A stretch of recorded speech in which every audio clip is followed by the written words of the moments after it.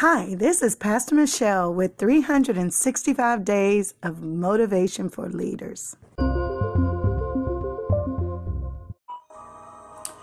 I can't help but think that somebody else needs to hear what I have to say tonight. I thank God for the opportunity to even speak into the lives of leaders, those who are making decisions for their future and those who have to stand on the front line for others, even when they themselves are bewildered by circumstances in life.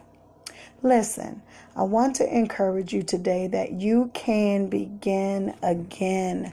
I don't know what life has dealt you. I'm not 100% sure what you have gone through, but as a leader, you have the tenacity and the resilience to strive forward with momentum.